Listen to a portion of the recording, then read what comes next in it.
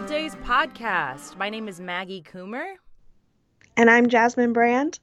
And we'd like to start off by saying thank you so much to those of you who've already listened to our first 2 episodes. If you haven't already, please go to Apple Podcasts and drop us a 5-star review if you feel so inclined. Let's crack into today's case. On June 3rd, 1937, political activist Juliet Stuart Poyntz disappeared after leaving her apartment at the American Women's Association clubhouse in Manhattan, New York. It would be several months before she was reported missing. Other than an orderly apartment with nothing out of place, there was no hint of her whereabouts or any evidence related to her disappearance. Wild speculation surrounded her disappearance, but most now agree that Juliet was executed by Soviet secret police for fear that she knew too much. This is the story of Juliet Stuart Poyntz, the feminist, communist, Soviet spy you've never heard of. Today we can share our views on equal rights while sometimes being met with opposition and can still find overwhelming support of like-minded people through the lens of social media, our friends, and occasionally family. Juliet, on the other hand, lived in a time in which she was in the minority with her views on equal rights and civil rights. And though she took a wrong turn somewhere and ended up aiding an increasingly oppressive and bloody regime, I think it's obvious that Juliet believed that she was fighting on the right side of history. And when she realized she wasn't, she tried to make a change, she tried to leave, and for that, she was almost certainly executed. The sources we utilize for this episode include fantastic information about Juliet's early life from the Barnard Archives and Special Collections. Barnard is actually the university that Juliet attended, and we're going to get into that in just a second. Another source that we utilized was a 1990 article from a publication known as The Grand Store by Dorothy Gallagher called Disappeared. She reconstructed the details surrounding Juliet's disappearance after going through the 200-page FBI case file on Juliet. According to a blog post that I found, though, this particular file, is still very difficult to get your hands on. They're not fully releasing it to the public. At least the FBI isn't fully releasing it. There's also a documentary called American Reds, The Rise and Fall of the American Communist Party, and that is fantastic. And we'll put all of these in our show notes for you. So when we were doing research to figure out what our next topic was going to be, and Jasmine found her name, and neither of us had heard of her. And what was your first impression when you started reading about her? What was the first thing that stuck in your mind that you said, yes, this is the one I want to talk about? Well, I thought it was interesting, the idea of feminism and communism together, because, of course, you always get a bad connotation when communism is brought up. It's the wrong thing. It's the bad thing. We had the Red Scare. And I just thought, well, how interesting. What is the connection there? There's a massive connection that I never knew about. And so I really wanted to explore that side of history. And Juliet was a great figure to be able to do that with. For me, in the past, what I've always imagined a Russian Soviet spy looking like is like some powerful vixen named Natasha who's just like slicing through, information and collecting information and seducing men to get it. And I think that this kind of busts up that narrative, even though I think we discussed, they still try to do that. She's just a really interesting figure. I think there's a lot to her that you don't see typically, in people like this. Yeah, I agree. I mean, I found a quote from her, and you probably read through it, but she said that it required considerable courage to take a decided stand for women's suffrage. And that really resonated because it's still hard to stand up for different rights. And we're not fighting for our suffrage anymore. But there's other things that still aren't there are other things that still aren't where they should be, not just for women, but for all kinds of people. And it is hard. It is hard even when we have a big group around us that support those ideals, because the other side of it is so vicious against just basic rights, really. So I understood where she was coming from in that quote. Juliet Stuart Poyntz was born on November 25th, 1886. She's a Nebraskan. Shout out to all our fellow Midwesterners out there. Her father was either a lawyer or an accountant, depending on what source you're looking at, and her mother was a school teacher. Juliet's parents separated in her youth, and her mother took her and her siblings to New Jersey. So if that's true, she was raised by a single mother in the 1890s. Now, if we have any single moms listening right now, I'm sure they could tell you how difficult that position is. Now, add not having any rights, being disenfranchised, I can only imagine. She earned her bachelor's degree from Barnard College in 1907. She was the freshman class treasurer. She was the president of her sophomore class, secretary of the Barnard Union, president of the Undergraduate Association, chairman of student council for her senior year, sister in the Kappa Kappa Gamma sorority, member of the Philosophy Club, the Classical Club, the Athletic Association, the Christian Association, and the Sophomore Dance Committee. She also dabbled in school theater, participated on the debate team, and, of course, she was voted most popular in her class in 1907. An inscription next to her yearbook photo reads, "At her command, the palace learned to rise." Jasmine, I would have hated this woman's guts in high school. Like, the envy is strong with this one. Now, let me read a quote from Juliet's valedictorian speech, because, of course, not only did she participate in all those student organizations, she was also at the top of her class. "We must be individuals to stand or fall in our own strength or weakness. Let us remember that our main stumbling block will be self-satisfaction. Let us seek for happiness, yes, but not a contented, unintelligent happiness, but rather that which comes from the joy of striving, whether the goal be won or lost." During her years at college, she became interested in suffrage, labor unions, feminism, socialism. She helped found the suffrage club at her college. In 1912, she actually writes a letter to her former classmates declaring herself as still being a feminist and a socialist. After graduating, Juliet becomes a special agent for the U.S. Immigration Commission, and this is a special committee that looks into the effects, origins, and consequences of recent immigration and lasts for about 3 years, from 1907 until 1910. Now, in the middle of all that, she will return to Barnard, but this time to teach in 1909, and she will be an assistant in the history department. By the tail end of 1910, she's in Oxford. She's earned her master's degree from Columbia, and she visits London, where she'll meet Dr. Friedrich Franz Ludwig Glaser. His family were wealthy industrialists, and no one can confirm if her communist views were influenced by Dr. Glaser or if they bonded over their similar ideals.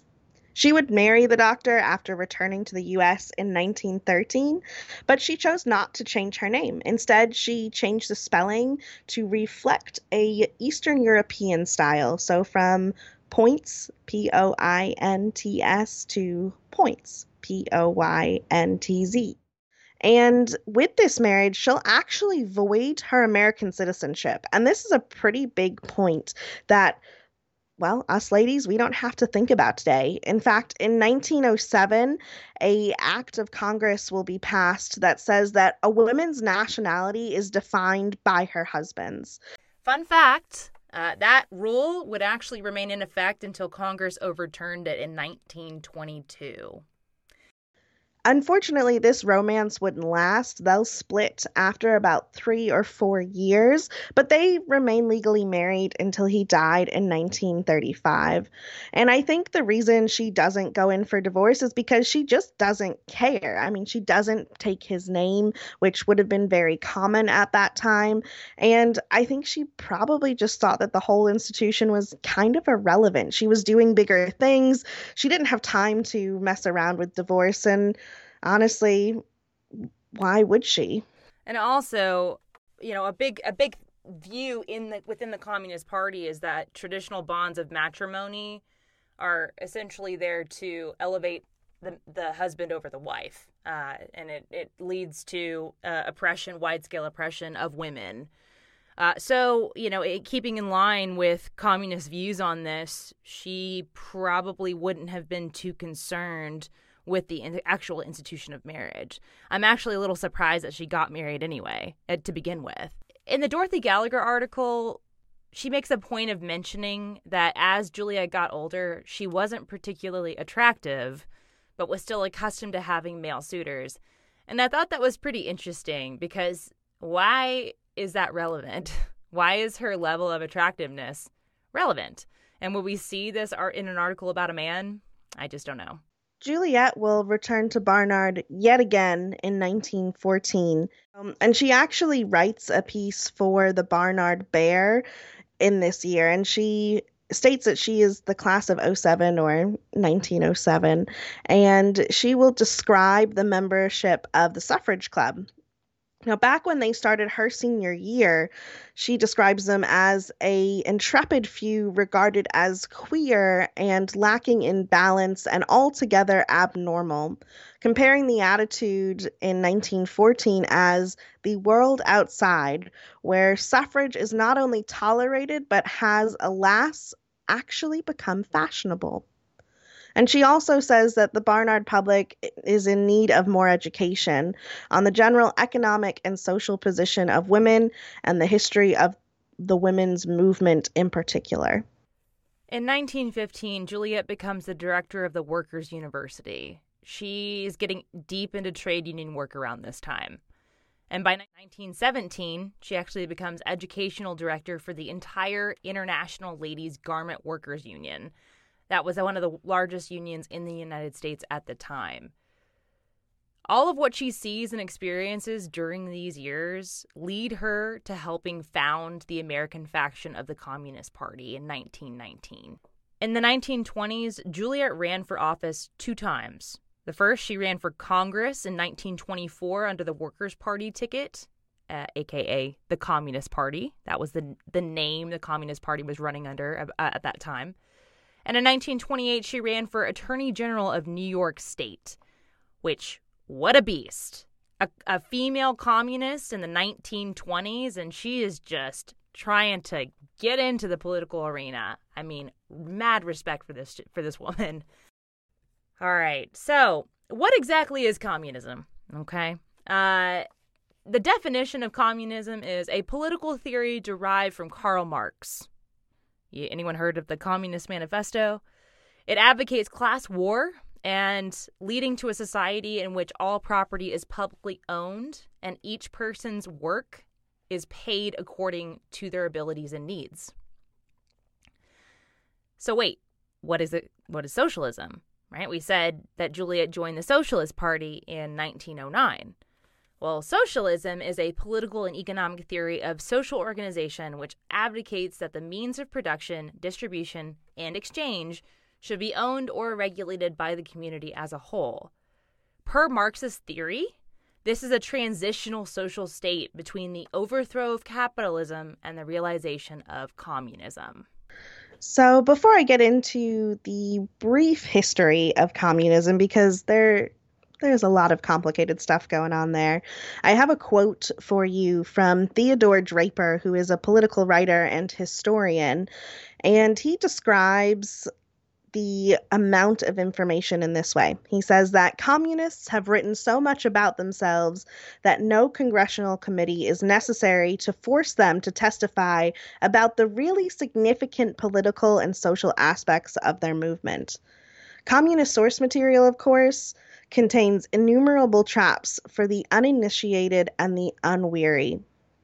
And I think that about sums it up. In all of the research that me and Maggie have been doing, we are overwhelmed with information. So I'm going to break it down for you with a very, very brief history. In 1848, Karl Marx and Friedrich Engels will write the Communist Manifesto. By 1864, there is a massive conference. The International Working Men's Association is formed out of that conference, and that takes place in London. And Karl Marx, of course, is in attendance, and this will be a watershed moment for him. He'll become revered intellectually after this, and he'll be able to spread his views throughout Europe.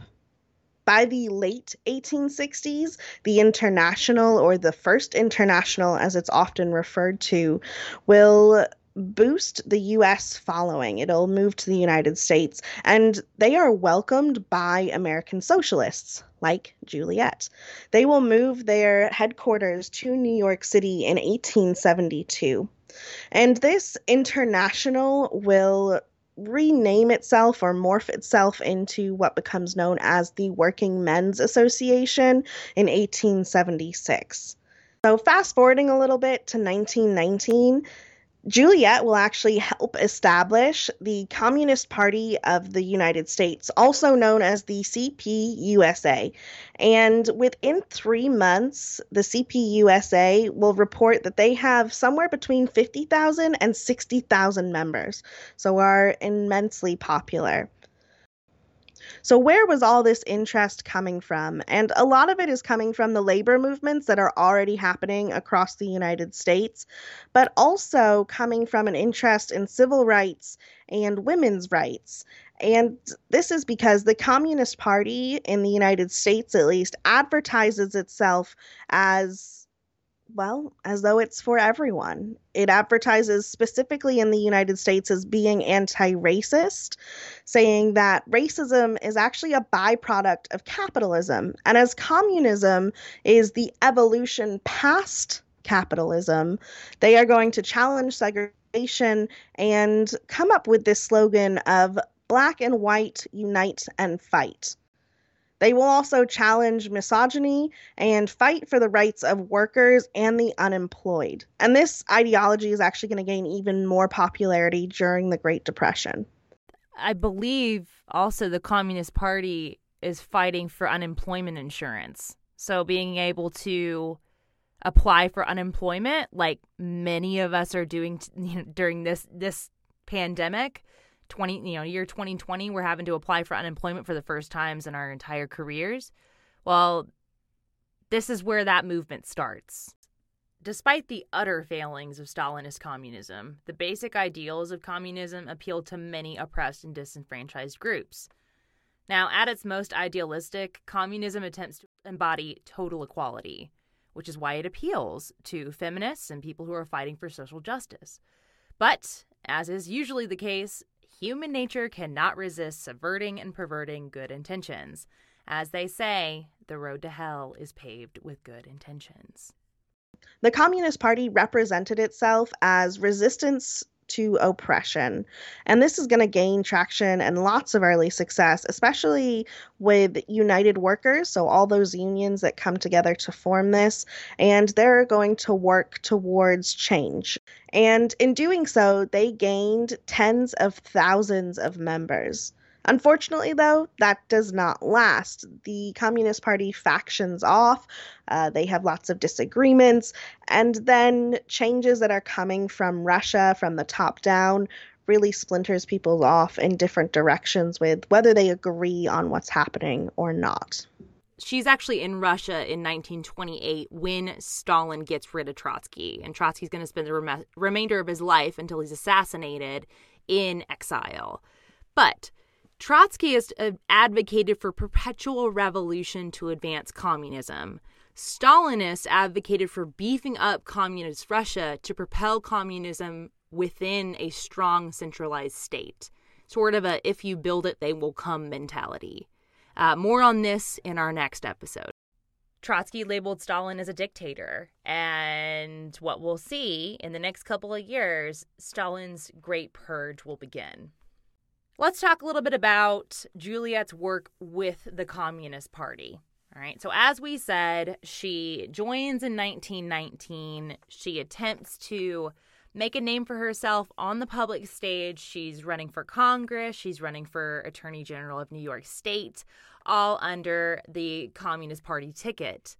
But we see a change, and this change starts in the late 1920s. Juliet's going to begin to apply for passports. She actually applies for 5 passports between 1928 and 1936, citing that her former passports had been lost, and she's applying with alternate names. She applies for a passport with the name Glazer, which was the name of her husband. She applies for passports with her the spelling of her name as Points. Now, either Juliet was the most irresponsible person with her passport that has ever existed, or she is utilizing these passports for other members of Soviet intelligence. Maggie just mentioned the Great Purge, so I want to go a little more into that so we can really understand what Juliet was seeing.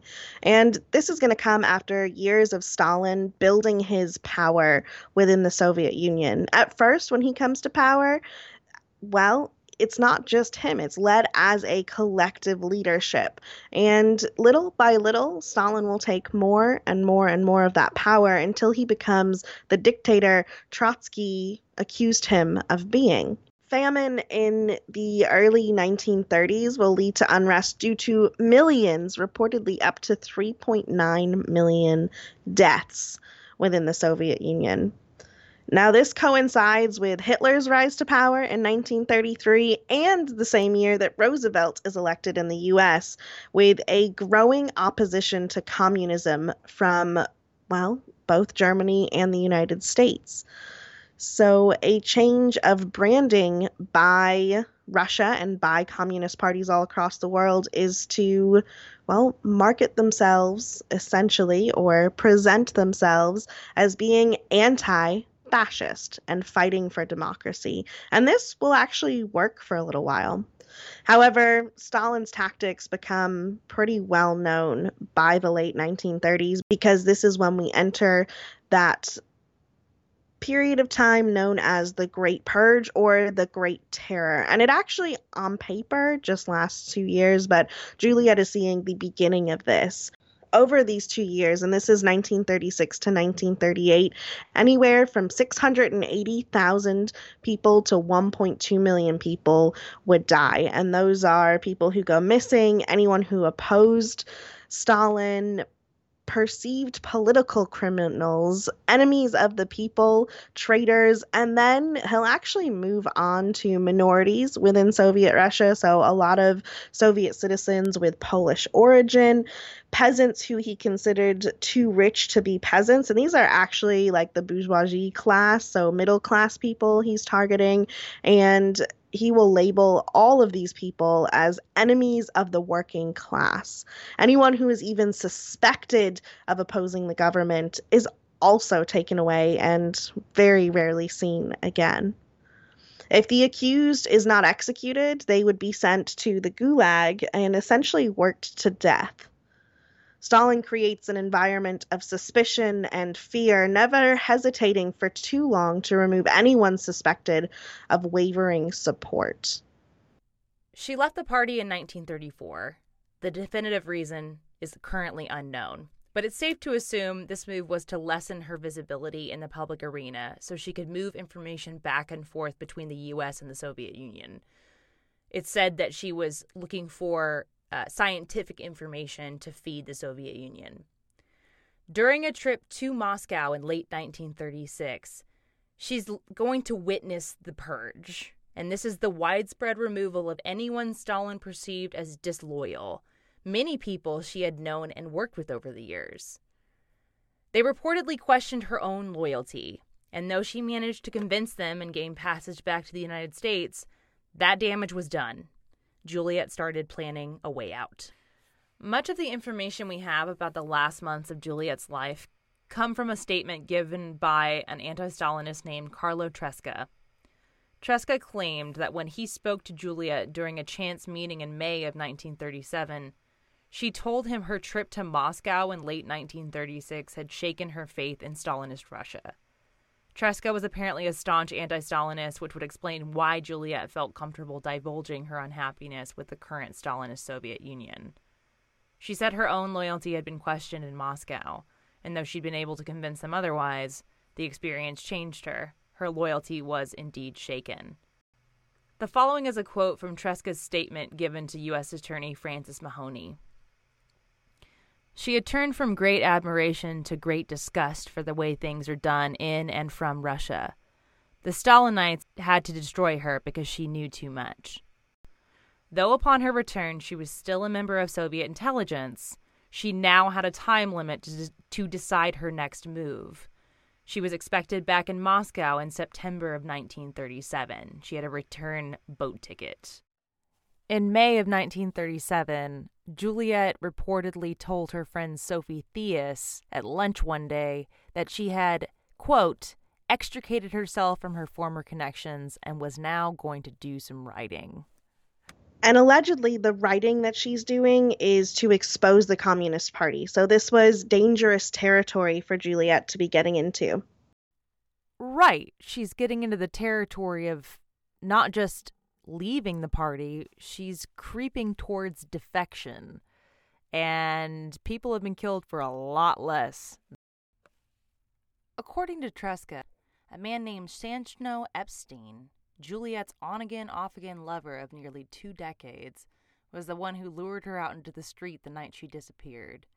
The telephone operator at her hotel confirmed that Juliet received a phone call just before she disappeared. Tresca says he saw Epstein in New York in early 1937, and this confirms his presence in the U.S. Apparently, Epstein fled the U.S. in August of 1937 under the assumed name of Sam Stone. The FBI confirms this last bit. Apparently, Juliet and Epstein met. According to Tresca, they met when they were both agents for Soviet Russia in the late 19-teens, which sort of contradicts the timeline that we've set up, but we don't know for sure. Now, no one hears from her following June 3rd. Her lawyer, a man named Lieberman, said he tried to reach her by phone, but knowing what he did about her intelligence activities, he didn't report her missing. He didn't want to get her into a sticky situation with American authorities. So 6 months go by before the story finally breaks in the New York Times in December of 1937. Now, the Communist Party will actually deliver a statement on her disappearance. There are 2 statements, actually. The first one is printed in what's a newspaper called The Daily Worker. It is as follows. Miss Poyntz was a member of our party for a number of years, terminating her membership towards the end of 1934. She left the party without any rift, but apparently to occupy herself with other interests. Since then, we have not followed her activities and are quite uninformed as to her working during this past period and her interest or present whereabouts. Now, the National Membership Department of the Communist Party denied even knowing who Juliet was. They said, quote, "We have no record of the woman as a member of the Communist Party and no knowledge of her whereabouts for 10 years. Now, I'd say that's suspicious to say the least, right? What do you think, Jasmine? Oh, absolutely. I mean, it screams cover up, doesn't it? And I know we're naturally inclined to be suspicious of all things Soviet, but to not even know her, and she was a founding member. And I think even in our research in this case, we found it really difficult to substantiate her within the party in things we knew she was doing based on other accounts. Yeah, she's really not in much verbiage about the establishment of the CPUSA.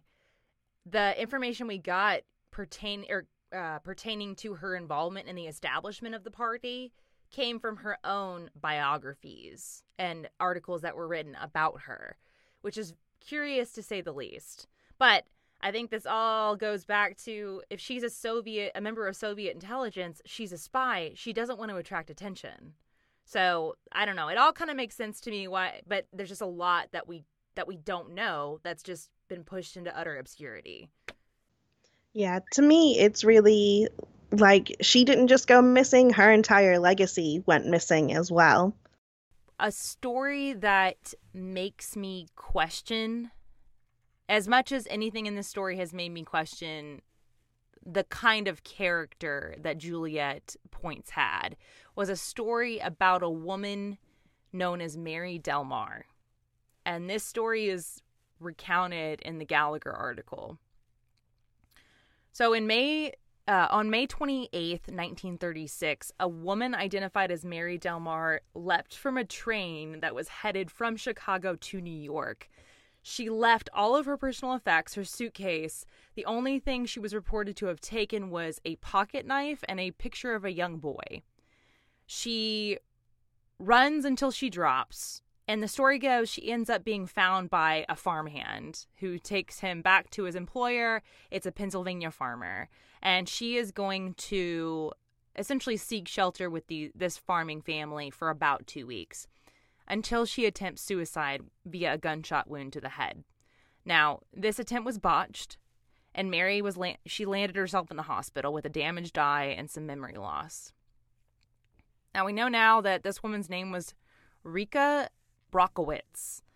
And while she's at the hospital, a woman named Amy McMaster is going to come and collect her.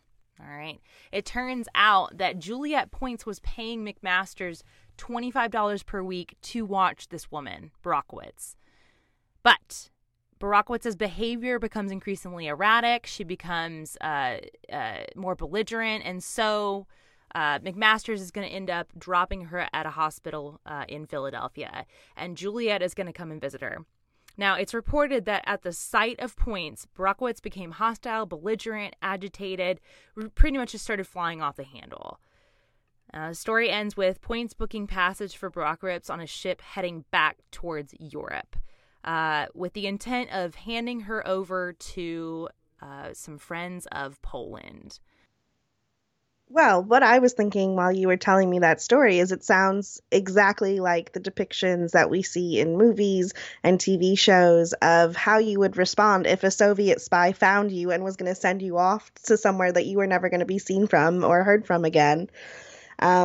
So honestly, it puts a little bit of doubt in my mind about Juliet. On the other hand, could she have been helping her, or is that just my wanting of her? Is that just my desire for Juliet to be a good character in all of this? Right.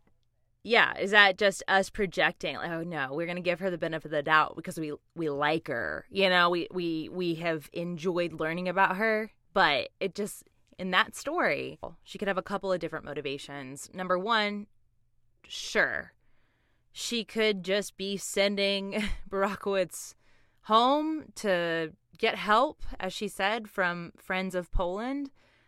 But I take it from the reaction that Borowskitz has when she sees Poyntz for the first time in the hospital, that she didn't want to be found, especially not by Poyntz. And so what probably happened, it sounds like Borowskitz was trying to get out. She was trying to escape from Soviet intelligence, and Poyntz sent her back. So I can't imagine anything good happened after this, but it does make me think that maybe this Borowskitz was being framed as a traitor, or traitor to the Soviets, and so Poyntz stepped in, Juliet stepped in and protected their interests in that moment. But it's interesting that in a few months after that, Juliet is going to become disillusioned with the Soviet Union. Now, as we mentioned, she witnesses some of the purge trials. People that she had worked with for decades were now being systematically executed or banished to work camps.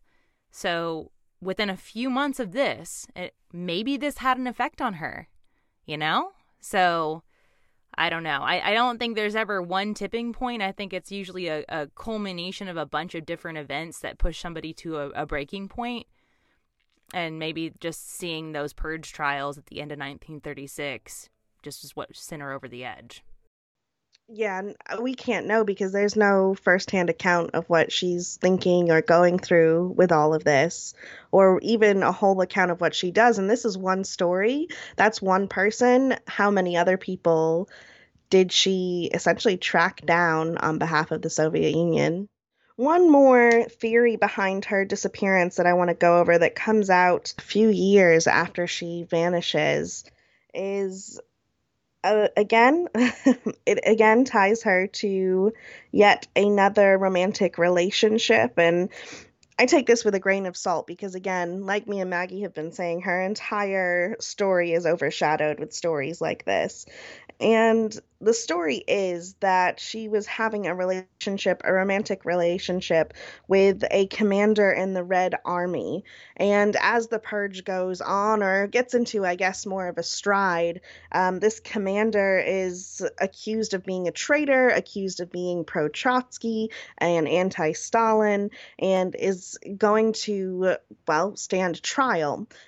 And before he stands trial, the GPU apparently find Juliet and kidnap her so she can't say anything either against the trial or speak out publicly against, well, what is about to be the Great Purge. And she's never seen from again. Now, the commander that was standing trial, he is found guilty and is executed. And well, that's it. No one ever hears from her again. And while this story sounds like it could be credible, I believe it. I think there's so much more to Juliet than just she was someone's lover and got in the way. I think she knew a lot. I think she was much more involved. And while it's certainly a theory that's gone around over the last, well, 90 years or so, um, I don't think it's the only answer if it's even part of it. Yeah, absolutely. And I thought it was really interesting that when I went through her school record and I see just this amazing participant, this woman was involved in everything. You know, even though no one's telling you this, you know she has an opinion about everything and she wants to be involved in everything. That was really impressive. And the fact that she turns out to be a Soviet spy really just ratcheted up my intrigue. You know, ever since I was a little kid, I have been so fascinated with espionage and spies and what was this big bad thing known as the Soviet Union. I mean, I was born in 1989. I was born the same month that the Berlin Wall fell. So I'm going to go out on a limb and say that in my formative years, there were things being said about events, about the Soviet Union, about the Cold War. I mean, this is a several decade long period that I feel like scarred the American psyche. It changed the American public. That level of fear of, some sort of atomic attack that could happen at any moment. You have drills in kids' classes, kids' classrooms. Get under the desk, protect yourself from the atom bomb, which, questionable. However, you need to soothe people's fears, I guess. But that was always what I thought of when I thought of the Soviet Union. So to have this woman who was a suffragist fighting for the right to vote, the female right to vote in the United States, to have her go over to the side of communism and then in turn begin to spy for the Soviet Union, I feel like there's a connection there between wanting to elevate United States citizens and then she decides to spy for the Soviets. So obviously, unless her motives have just gone really sinister, I feel like she was acting in what she thought was the best interest for at least her comrades, her female fellow citizens of the United States. I don't know. Maybe I'm being a little too lenient on a spy, but I don't know. She's such a complex figure, and we just don't know truly what her motivations were, Yeah, that's absolutely true. And she is complex, and most of our historical figures are. I think that's the point here is Juliet's not an easy one to put into a all good or all bad category like we like to do with so many. And I think that's particularly pertinent now, especially when we're looking at who do we essentially give hero worship to and why. And a lot of these figures are more complicated than our historical record has shown. For example, back to Juliet and what she's doing, something we haven't really gotten time to get into, but we will on our Patreon episode, is her involvement with that group. What were they called? The International Labor Defense. Yes. Yeah. So that was a group mostly for the Black community. They're representing political prisoners and oppressed peoples. She is very involved with that, which I find really interesting because, again, in the 1920s and 1930s, the state of things for, anyone of color in the United States, the state of things still for anyone of color in the United States, but this is before civil rights. So that further complicates her as a person and where we're putting her on this moral scale. And I don't think we can really judge her. I don't think we can really judge many historical figures in that same sense. I don't know, I'm rambling now. Well, no, you're right. We can't, no matter how much we read, no matter how many people we interview, it's not a firsthand account. And so, to pass judgment on figures of the past, it's easy to do, right? When we have these shiny 21st century goggles on, we can see oppression and see the bad stuff in history that we're like, how the hell could these people have not known any better? But the truth is that we just don't understand the time and the pressures, and I just think that we've got to kind of take our own opinions with a grain of salt and just construct the greatest picture that we can, the most inclusive and comprehensive picture, so we can at least try to understand the past. So just something to leave you all with to think about is a quote Juliet wrote in an article that she published, and it reads as follows. They, the practical men, have had their way in the world, and not the visionaries and the idealists and the enthusiasts. And it is they who have brought the world to its present pass. The trouble with the practical man is that it is never the obvious that appeals to him, that, lacking vision, he all too often fails in all he undertakes. I think she's saying that the people who essentially are in charge here have lost their vision and ideology and enthusiasm for the world in which they're charged with taking care of. And in losing that vision, that they have failed in, propelling society is kind of how I read that. What about you? Sorry, my beanbag is swallowing me up. I think what she's saying is practical men. I think what she means by practical men are the ones who want to keep society, they want to keep the status quo going. They think that the status quo can work for everyone, or at least there's nothing wrong with how it's currently working. And I think she thinks that those are the type of people who are lacking in the idealism, the enthusiasm, the vision to see past what is right in front of them. I think what she's implying is that this practical approach to life is always doomed to fail, because there will be people who are the idealists and the enthusiasts who will contradict that and inspire others who are disenfranchised and oppressed to take action, to make it, push towards a more perfect reality. Does that perfect reality exist? Does a utopian society exist? Well, we'll talk a little bit about that in a couple of different episodes. So that's what I think it means. I just added that in there because I don't know if you saw my addition to our case list, but there's a dude named Owen who is like essentially the father of American communism. And he attempts to set up a utopian, he buys a town in Indiana and attempts to establish a utopian society. But within 2 years, it's bad news bears. So Yes, I did a class in college on utopian societies, and I remember that one. And they have isn't it in the 40s or 50s? They have all the really perfect posters, and it ends up all being half built. Is that the place? Actually, no. So that's Wild Country. There's a documentary about that one on Netflix, but this is from the 1830s or the 1840s, and Owen was a Welsh industrialist, and before he went full on socialism, he was just an advocate for workers' rights, and he coined the phrase 8 hours of work, 8 hours of rest, 8 hours of play, and so that's kind of the basis of our current American way of life at the moment.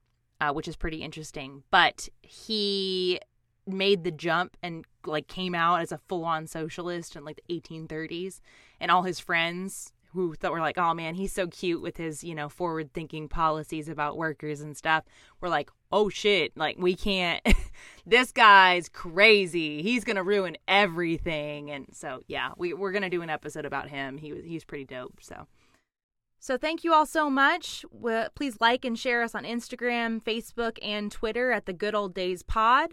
Also coming up, we'll be releasing a companion episode to this on the history of American communism. You can find us at patreon.com/thegoodoldayspod. Our email address is thegoodoldayspod@gmail.com. Please send us questions, comments, and episode ideas if they come to you. They're always welcome. And we will see y'all next week. Thank you, everyone. Thanks, everyone.